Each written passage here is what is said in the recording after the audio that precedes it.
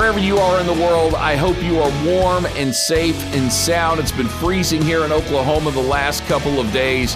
And chances are, if you're a big follower of the Heartland College Sports Podcast or any of the Heartland College Sports Podcasts, you live in an area that's been really cold. So if you were able to make an excursion and end up on a beach in Florida or Hawaii or California or maybe even the British or U.S. Virgin Islands, you are definitely my hero. I raise my glass to you.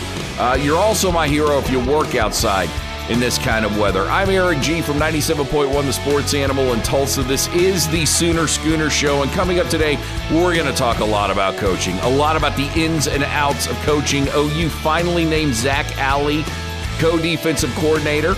We'll talk about what that means. We'll talk about whether or not he's going to be the one calling plays, and we'll look at the fallout from Nick Saban leaving Alabama and explore what exactly does that mean for Oklahoma with all this fallout. And could we see something like that happen here at OU? But before we go any further, I always like to take this moment to ask you to give us a 5-star rating and write a written review. The 5-star rating helps us elevate our content, get it out to more people. The written review tells us more of what you want. If you take a screenshot of both those and send it to Pete Mundo at heartlandcollegesports.com, Pete's going to give you a Heartland College Sports koozie. Congratulations to Zach Alley on officially being named the co-defensive coordinator, or one of 3 co-defensive coordinators at the University of Oklahoma. This is something that we have known now for a couple of weeks, but it didn't become official until the last few days. Now, if you missed last episode, when we gave you kind of a full detailed rundown of Zach Alley and why he's the perfect fit for OU and why this is going to make so much sense for Brent Venables and sort of frees him up to run the program, do yourself a favor. Go back, listen to last week's episode. We lay all that out in detail. Today we're going to move forward with this, and I was talking to somebody that knows OU pretty darn well. Okay, knows OU pretty darn well. And the biggest question I think any of us have with Zach Alley is whether or not he's going to call plays for the OU defense, or is that going to be Brent Venables' bailiwick? Is he still going to be the one that calls plays and is essentially the defensive coordinator at OU, despite the fact that you've got 3 guys that have the title of co-defensive coordinator? Well, in talking to this person, what they have told me is that Brent Venables at some point will probably relinquish those duties, but Venables is an awful lot like Nick Saban. So what that means is he's more than willing to give up the play calling duties. He's more than willing to go be a CEO. And if he feels like he needs to be more involved with the offense and what's going on with Seth Littrell and how Seth Littrell's grooming Jackson Arnold, he can do that. But like Nick Saban, his fingerprints are going to be on everything, because Brent Venables is not a guy that can just give up total control of the football program. And that's not necessarily a bad thing. That does not mean that Brent Venables is an overlord, that he's standing over his coach's shoulders, that he's being like Lou Holtz.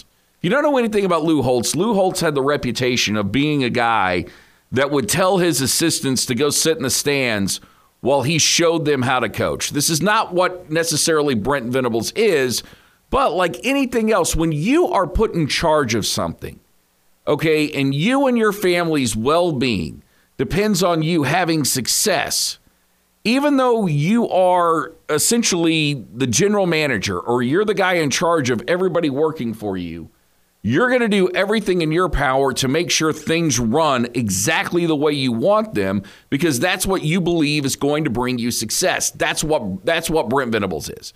And I don't have a problem with that, as long as he's involved with both sides of the ball and realizes that he's responsible for both sides of the ball, unlike Lincoln Riley, then I'm fine with him doing that.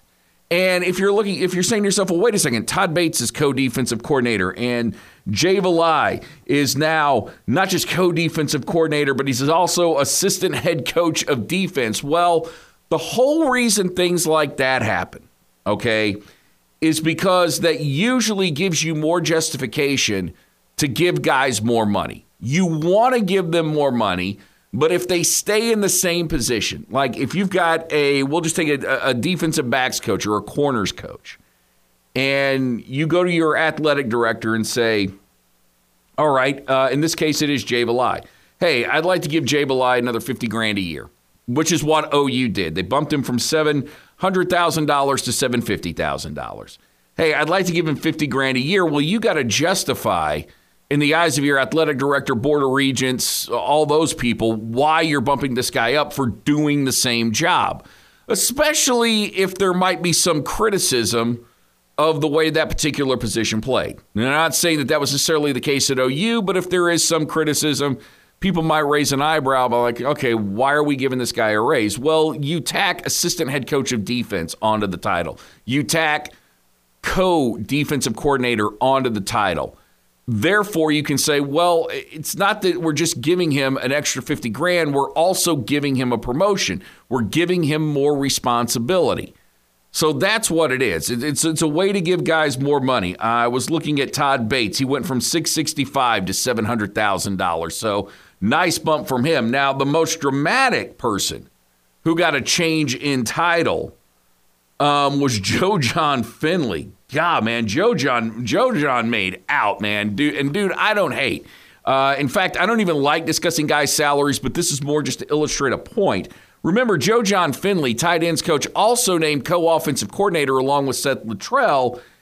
He goes from he gets an extreme compensation here. He goes from making $520,000. Sorry, I got a little lost there. $520,000 to $900,000, along with an annual $25,000 pay raise.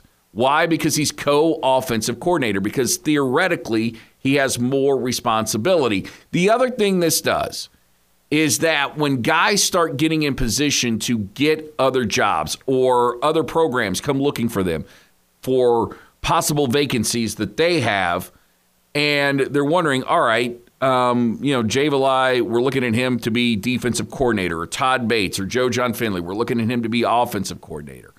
Well, they're going to look and see whether or not you've got a title. Now, granted, coaches are smart enough to know exactly what those titles mean. And when you're at OU, or when you look at the OU staff, you'll know Zach Alley's most likely the one calling plays, or Brent Venables. And at OU, you'll also know that Seth Luttrell's calling offensive plays. Well, you still got that title, and that still means you did something. And you probably had part in some sort of the game planning, practice scripts, whatever the case may be. You may have got to run the room a few times, which is big, especially if you're going to be a head coach, because they need to know how you're interacting with everybody else. They need to know when you are put in front of the room, how are you giving direction? What is that like for you? So all these things, it's really all to just kind of help these guys either A, one, get a raise, or B, when it comes time for them to get another job, it makes it a little easier, because when they say, well, we see on we know that he was co-offensive coordinator, but we also know that Seth was the one calling on the plays. What exactly were his responsibilities? You can rattle things off, and it will help him to get a job. And everybody does something like that. So that's why you see all these titles. Now, assistant head coach of defense, I've got to say, that's a new one. I'd honestly say in all 30 years of doing radio, and a good 20 plus of those have been in the format of sports talk. And maybe I just haven't looked at too many media guides close enough. I've never known anyone who was called assistant head coach of defense, or for that matter, offense. That is a new one by me. But I am not hating on Jay Valai. I am congratulating Jay Valai, and I'm feeling pretty good about the OU defense coming into next year, despite the fact that they've got a lot of guys coming back. And I think I may have said this wrong last week as far as where OU's overall rank was defensively, because they were 109th against the pass, and they were like 40-something against the run. They were 77th overall on defense. So we can talk about how much OU's defense had improved last year. And I think with our eyes, okay, if we do the eye test, at least at the beginning of the year, we saw guys flying to the ball. We saw guys making tackles. We didn't see guys whiff like they did in the NFL this past weekend. Really quick digression here. Was that just not the absolute worst demonstration of tackling you have ever seen by anyone at the highest level of football between the Dolphins, the Cowboys, the Eagles? The Eagles were terrible Steelers, all four of those teams were god-awful at tackling this past weekend. Oh, my God, this offensive revolution is killing fundamental defense. We've got to go back to playing fundamental defense. Make football fundamental again. Make defense fundamental again. That is my mantra for 2024. In this election year, I'm telling you, make defense fundamental again. I don't want to hear about speed defense. I don't want to hear about knocking the ball out, getting turnovers. I just want to hear about guys tackling. Anyway, OU 77th in overall defense. Our eye test tells us that they did improve because we saw that at the beginning of the year. And at the end of the year, we saw them getting worn down. That being said, I'd rather have experience. I'd rather have experience than try to break in a bunch of new guys. And hopefully any bad habits that these guys have gotten into over the last few years can be ironed out in spring. And then when it comes fall, they're actually ready to execute what they've learned in spring.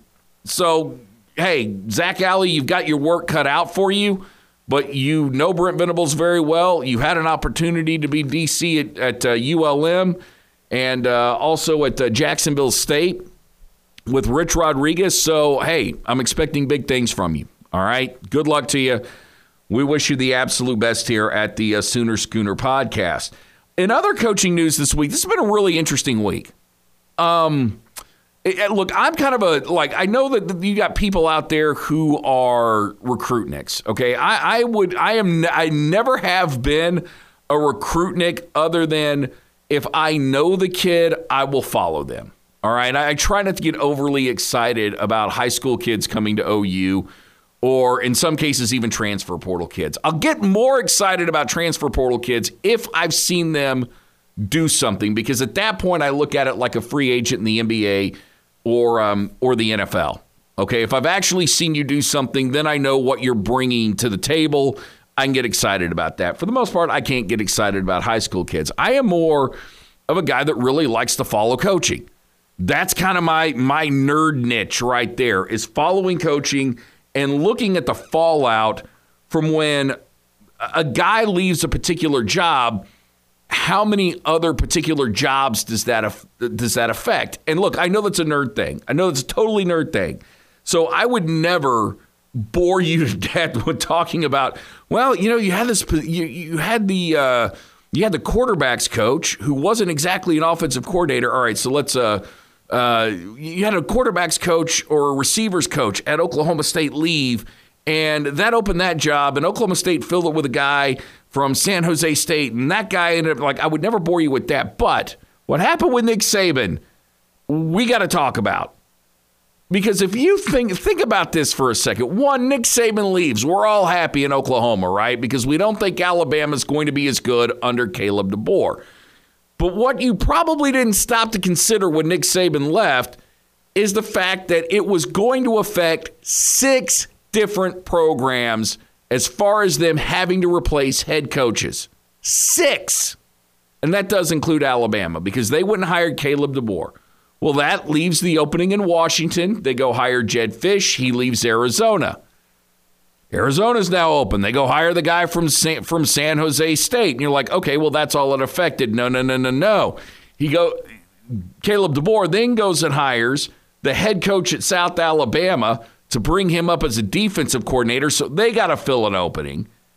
And then you hire the head coach at Buffalo to come down and be one of your defensive assistants, so now Buffalo's got to fill an opening. Nick Saban, truly the center of the college football universe, by just deciding to retire, he affected 6 different programs and forced them to make changes and who they were going to have as a head coach. I can never remember in my life an OU coaching search having that much impact.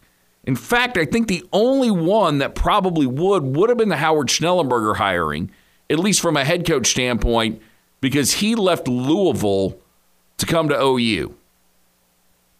And I don't know what, I can't remember who Louisville hired or, what the domino effect was that, but that's probably the one that would have been the most impactful because you were hiring John Blake as an assistant. You hired Bob Stoops as he was a defensive coordinator, hired him to be head coach, so you elevated him. Same with Lincoln Riley, same with Brent Venables, so you don't quite have, the dramatic shifts like you did this week, but it's a pretty incredible shift in college football, and it's affecting a lot of programs. I mean, there's a very good chance that none of those programs will be as good as they were this past year because their guys have left. There's also a chance some of them could improve. But honestly, looking at it from the OU standpoint, I'm glad Kalen DeBoer has that job and Nick Saban isn't there anymore.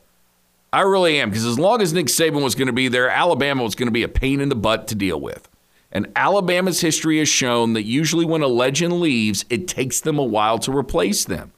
And while Caleb DeBoer was a fine coach that got Washington to the college football final this year, he doesn't really have any ties to the South. Now, you hired the guy from South Alabama. Okay, he's going to help you out a little bit. But I don't know how the guy from Buffalo helps you out so much. You're going to have to find ties to the South. But what really gets me about all this is I think Alabama and OU are so much alike that Alabama feels, because Alabama has really adopted that national recruiting philosophy, that same recruiting philosophy that OU has. And I think the way that what Alabama feels is they can hire anyone, regardless of where they are from geographically. And you can put that person in Tuscaloosa, and they are going to have success because the brand name Alabama far outweighs the locale. So, in other words, what I can do is I can make you an assistant in Alabama. I can put that polo on. It's got that A on there. You, with the A on your left breast, go out to California, or you go to Washington, D.C., or wherever, and everybody knows who Alabama is. Everybody wants to play for Alabama. It's no longer a local school. And I think, and a matter of fact, I know OU looks at themselves the same way. And I've said this before, Alabama and Texas, they're very similar in the fact of they don't see themselves as a job for first-time head coaches. In fact, in my lifetime, Texas has never hired a first-time head coach. I can't think if Alabama has. Oh, maybe Shula was a first-time head coach when he got the Alabama job. He might have been. But for the most part, Texas and Alabama see themselves as a program that if they're going to hire you, you better have a track record. You got to have a track record because we got to have something that we can sell to check writers. And a track record goes a long way in doing that. I think OU's fascinating because Benny Owen, I don't think Benny Owen was coaching anywhere when he got the OU job. I could have screwed that up. You're like, you dumbass, why are you doing this? We know that Bud Wilkinson was elevated. Barry Switzer was elevated. Now, Jim McKenzie was hired outside the program, but he wasn't a head coach when he got hired. Fairbanks got elevated. Gary Gibbs got elevated, okay? And then so forth and so on. I think I always wondered why that was at OU. And at one point I thought maybe it was an athletic director situation. Maybe it's just an athletic director thing. Whoever the athletic director was at the time didn't really care if the person was a first-time head coach as long as he thought he could get the job done. But that's not the case. I mean, it's been several athletic directors that has been the reason why, that have been in charge, and OU's still done it this way. And I will always wonder, if Brent Venables, and I don't want him, if Brent Venables has to go, and I don't want him to, all right, but if Joe Castiglione has to make a change, does OU then become one of those jobs, especially now since it's in the SEC, does it become too big for a first-time head coach? Does OU become too big for a guy like Brent Venables who got that job just a couple of years ago? Could he still get that job when OU gets into the SEC? Would they even remotely consider a guy like him? Would they consider coordinators, or would they strictly consider head coaches, guys who had the track record? That'll be interesting to follow. And keep an eye on Michigan, because at this point, Jim Harbaugh is interviewing with every NFL team that's more than willing to listen to him. Michigan can cause another fallout like that. However, the difference between Michigan and Alabama is Alabama didn't have anybody on staff, and it looks like Michigan has guys on staff that they trust to take that job. And obviously it'll be a hell of a job, but I also think that Jim Harbaugh has reached his expiration date at Michigan. That whole deal, if you've not seen the whole thing about his contract, and I don't have a whole lot of time to delve into it, Jim Harbaugh essentially wants immunity. He wants immunity written into his contract that says if there are any NCAA violations or any allegations towards cheating or anything of that nature, he gets immunity from that. That Michigan can't fire him just because there's an NCAA violation committed or that they're accused of. That he has total immunity from that ever taking away from his job. And you know, his agent Don Yee, when he put that in front of people at Michigan, you know what they're thinking? We can't wait for this guy to get out the door. Well, it's great that the fans like him. But guys like that have an expiration date. Guys like that eventually get to the point where they're just too weird to work with or too much of a pain in the butt to deal with. They've got too much baggage. Hey, they came in, gave you a jolt, you won something big, but eventually it gets time for them to move on. And I guarantee you everybody in Ann Arbor wants to see this guy out the door. At least those who matter at Michigan. Well, when I say those who matter, most of those people in administrative positions. Okay, there might be a few people on the Board of Regents that are like, we want to keep this guy around forever because he's kicking Ohio State's ass.